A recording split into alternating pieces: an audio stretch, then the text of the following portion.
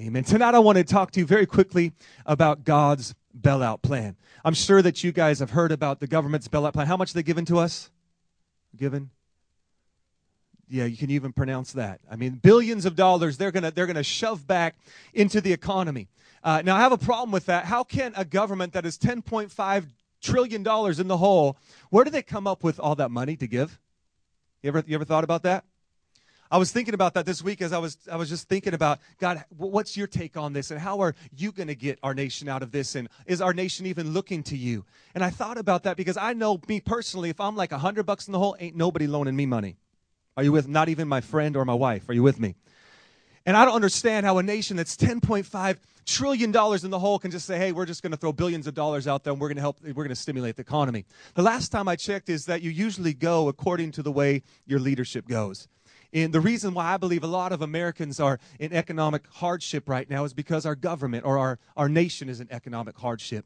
And so as we begin to look at those things, you begin to turn to different sources. And where do you turn for the answers? And so tonight I want to share with you what God says. But before we get there, I was thinking about this whole thing. And it's only in America, really, where a government could borrow billions of dollars when there are trillions of dollars in the hole and begin to give back. And so I came across some of these other things. And it says it's only in America can a pizza get to your house faster than an ambulance? Only in America are there handicapped parking spaces in front of skating rinks. Only in America do drugstores make the sick walk all the way to the back of the store to get their prescriptions, and the healthy people can go buy cigarettes at the front. Only in America do we leave cars worth thousands of dollars in the driveway and put useless trash in the garage. Only in America do we use answering machines to screen calls and then have call waiting so we don't miss a call from someone we don't even really want to talk to. Makes perfect sense. Only in America do we have drive-up ATM machines with Braille lettering. That is so awesome. How are they driving? Anyway, no wonder there's so many accidents in the U.S. I don't know. Only in America do we use the word politics to describe the process so well. Poly in Latin meaning many, and ticks meaning blood-sucking creatures. Wow.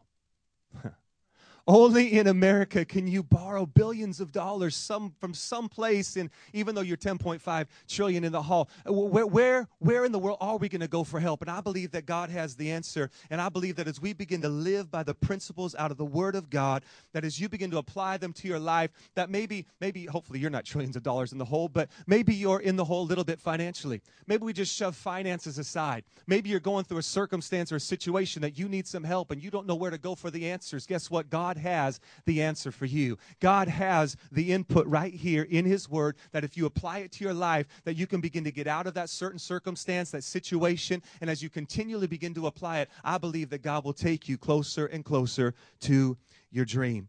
And so tonight, Luke 6:38, it says this, that if you give, it'll be given back to you.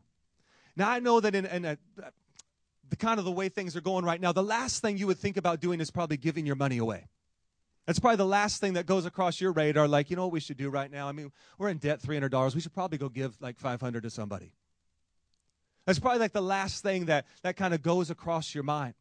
But the principle of God's Word is this, is as you give, it'll be given back to you. Now listen to me, if you're in debt tonight, or I'm not asking you to write checks. I'm not going after your money tonight, and I'm not going to ask you to give to somebody next to you, okay? Just stick with me for the whole entire service, and this will make sense.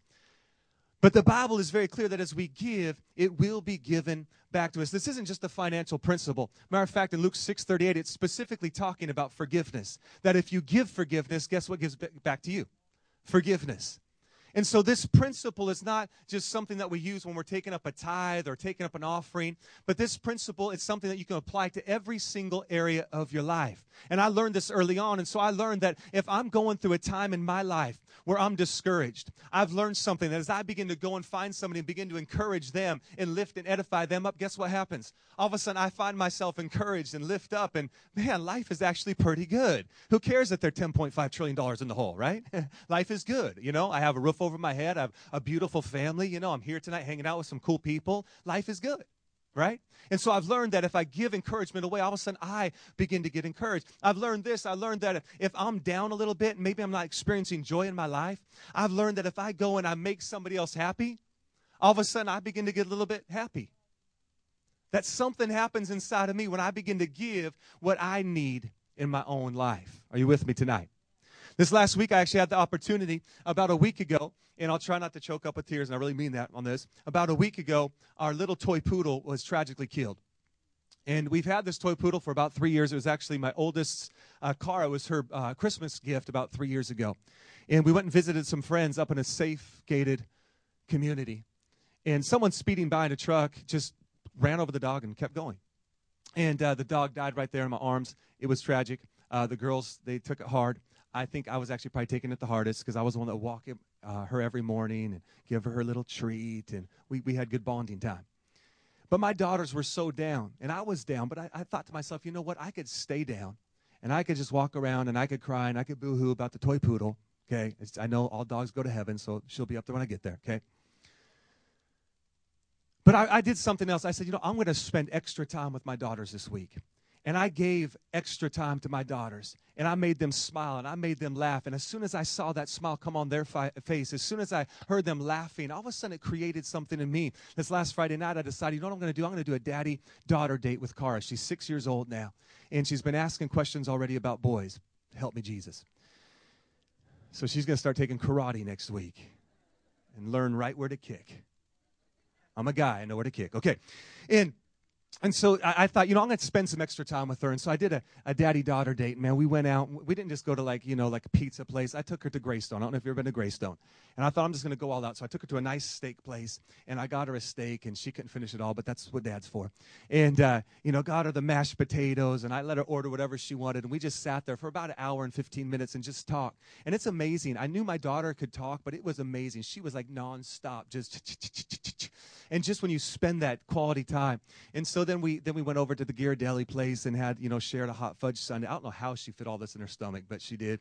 And actually when we were going to dinner, she was eating a handful of pretzels because she was so hungry. And anyway, so then after that, I took her down to the Cinderella carriage ride. And we went on a carriage ride together, and it was just like the perfect ending to an awesome date with my daughter. And I did all of that for many reasons, but one of them was my daughter needed some joy in her life. And I'll tell you what, man, as I gave that joy away to her, man, I'll tell you what, that night, man, I dreamt about that night. I was just like on cloud nine, me and my 6-year-old daughter having a date. It was honestly one of the best things ever. And I believe this principle. I believe that as you give, God will give back to you what you need. I honestly, truly believe that. So Mark chapter 6, verse 30 through 44. What is God's bailout plan? And it's honestly, tonight's message is so simple, but I believe if you catch it, you'll see your life begin to transition and change. God's bailout plan is simply this: give. Can everybody say that word? Give. Give. That is God's bailout plan. It's just simply give. And as you give, it'll be given back to you, pressed down, shaken together, not stirred, running all over. It's going to be put back. The Bible said it's going to be put back into your lap. You cannot go wrong with this principle that is found in God's word. In Mark chapter 6, you've got to understand the backdrop to the story. Jesus himself we think when we think about Jesus, we often think about, man, Jesus was just happy all the time, and he was just, man, up all the time. But you actually understand, if you read the scripture, you understand that he was actually withdrawing to a desolate place because he was sad. Because his cousin John was just murdered. And so he's trying to get away himself, and he's trying to pull away. He wants some alone time. And so as he tries to pull away, he gets the disciples with him. And the Bible says the disciples are hungry, so they haven't had a whole lot of time to spend on themselves either. So they're trying to get away, and they're trying to spend some time, just some R&R, some rest and relaxation. I'm going to just fill myself up, okay? So this is what's happening. Jesus himself is actually disturbed. He's actually distraught. He's actually saddened by the events that are happening. And so he gets away with his disciples. But the Bible says, as we read tonight, the Bible says before they even get to where they're going, the people beat them there. The same people they're actually trying to get away with. Or away from. Are you with me? They beat them there, and they're waiting for him. And the Bible says the boat comes on shore, and there they are. Now listen to this, because this is so key. The Bible says that Jesus moved with compassion for one reason. He was moved with compassion because he saw that they needed a leader. He saw that they needed someone to lead them and guide them. These people were not looking to the government. These people were not looking to other institutions. They were looking to one person. They were looking to Jesus Christ, the King of Kings and the Lord of Lords. In other words, in today's society, people need to be looking not to the church as an institution, but to the church as you and I. Because the Bible says, as Jesus was in the world, so you and I ought to be. It's Christ in us, the hope of glory. And so now what needs to happen is people shouldn't be looking to the government. People shouldn't be looking to other institutions. People should be looking to you as a Christ follower for the answers that they have. Are you with me tonight? That's what's happening here. Now, I know that you and I go through some things. I was going through some things. I lost a poodle. I'm getting ready for this service, and I'm thinking, my God, how are we going to do it? You know, is it going to happen? Is it going to work? You know, we're starting a church, and all this stuff is going through my mind. But I realized something. There's something more important than starting a church. There's something more important than a poodle, and it's seeing people come to know Jesus Christ and to begin to walk in the dream and the destiny that God has for them. And that's why we are here. That's why we wanted to plant a church in downtown, because there are 40,000 people that live in downtown currently. And we believe that there needs to be some more good churches. There's some great churches in downtown. And we just want to come alongside those great churches and partner with them and reach the people that live down here. Did you know that within a 10-mile radius of here, there are 1.2 million people? That's a lot of people. And so we believe that more churches, the better. And so we're here just doing what God has called us to do. And see, you know, it's our belief here at Urban that we're not trying to create something so awesome that everybody comes and buys into it like, wow, that is the coolest place ever. You know, I hope you do say that. But that's not our goal. We don't want to create some vision that's so large like, oh, I want to be a part of that vision, man. That is a great vision. Because, see, I believe this. I believe that the church exists for the people, not the people for the church. Are you with me tonight? I don't believe the church exists for the pastor so he can get up here and pitch his agenda. I don't believe that you exist to come and serve the church. I believe the church exists to come and serve you. Too oftentimes we take this scripture, give and it'll be given back to you, and we say this from church. We say, hey, come and give to my dream. And then after 20 years of giving to my dream and building Urban, then God will let you do your own thing. See, I don't see that scripture that way. I see the scripture this way. Me as a pastor, if I apply this scripture to my life and I give to you and I meet you where you're at and I come and I help you fulfill your dream and I come and I help fund your dream and I come and I pour my time, my finances, my love into you, guess what? One of these days, God's going to bring it all back to me. How can I ask you to live something I myself am not living? Are you with me tonight? And so here at Urban, our desire is not to paint a vision so big that you buy into, but our desire is to help you paint your vision for your life. And we want to assist you if you'll allow us to do that. Are you with me tonight? And so we see Jesus here actually fulfilling the purpose of the church. It doesn't matter that he was tired. It doesn't matter that, man, I just lost a cousin. It didn't matter. He saw the people, and that's what mattered. The disciples, on the other hand, they were thinking about themselves. If you read the story, they were like being like, you know, hey, let's get going here. It's late, okay? If you read the scripture, you see that the hour's late. They're in a desolate place. And if we put it in terms that we're living in now, they're in a recession. Okay? They're in a recession. They got nothing to eat. They got nowhere to go. Okay? So they go to Jesus and they say, Jesus, look, man, it's late. As if he can't tell, you know. And look, there's a lot of people and we need to just, in other words, they're pretty hungry, the disciples. He said, we need to get rid of them. We need to listen to me as the church. We can never get rid of people. We can never get rid of people as a church. If we see a need, we should never send them away to go find the fulfillment to their needs somewhere else. Are you with me tonight? As the church, and if you're a Christ follower tonight, man, it is our job to say, you know what? I'll help you. What can I do for you? I'll help feed you. I'll help clothe you. I'll help find you a job. Are you with me tonight? I'll help meet your need. And Jesus says these words, and honestly, these words have stuck with me for so long. There's obviously no place to eat. There's nothing around. They're in a desolate place. And Jesus says these words. He says, you don't need to send them away. He says, you give them something to eat. Jesus, you missed it. We don't have anything. No, you give them something to eat. Simply by Jesus saying those words, he was saying something. He was saying, you do have something to offer. You do have something to give. You just got to look a little deeper and find out what it is. So Jesus says, no. You give them something. The guy said, okay, do you want us to go and buy something? Once again, their mindset is wrong. They're the church. They're supposed to be there for people. And they say to Jesus, okay, so you want us to go find some other thing that will help minister to them. Jesus says, no. You're missing the point. I want you to give something. But Jesus, we're in the middle of a recession. Finances are tight. The job thing right now. I can't find a job. My friend can't find a job. God, what are you talking about? Well, this is how you get out of it. You give. It doesn't make sense. You give. How does this work? And we'll finish up with this tonight. How does this work? I believe one of the greatest principles is give. That's why the Bible says, for God so loved the world, he gave. Right off the bat, teaching us the best principle we can live by, giving. How does this work? How does God's bailout plan work for our lives? Now listen to me. Jesus Christ is not just into your finances. First and foremost, he's into you. And so this encompasses everything. Are you with me tonight? Number one, how does this work? Number one, first give what you have to God. Give what you have to God. Jesus said this. He said, hey, what I want you to do, I want you to go and I want you to find what you do have. And so they run off. And if you read in some of the other stories, Matthew and in Luke and in John, you discover that they find a boy that has 5 loaves of bread and 2 fish. And so they mug the boy for his lunch. I don't know what they did with him because you never hear from the boy again afterwards. Okay? Just disappears. They take his lunch from him and they bring it to, hey, this is what we found amongst the 5,000 people. We found 5 loaves of bread. We found 2 fish, but this is not even enough. And Jesus says, hold on a second. Give me what you have. And so they take what they had and they put it in Jesus' hands. They give it to Jesus. The Bible says in Psalm, why be downcast, O my soul? Put your trust in God.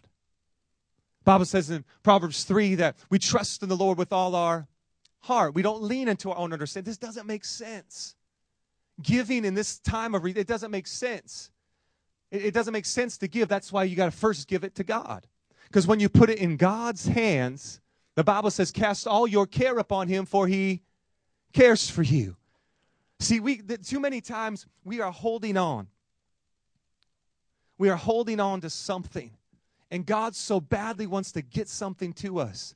But we can't grab hold of it because our hands are full. God wants to bless you, but you can't grab onto the blessing because your hands are full. Something you don't want to let go of.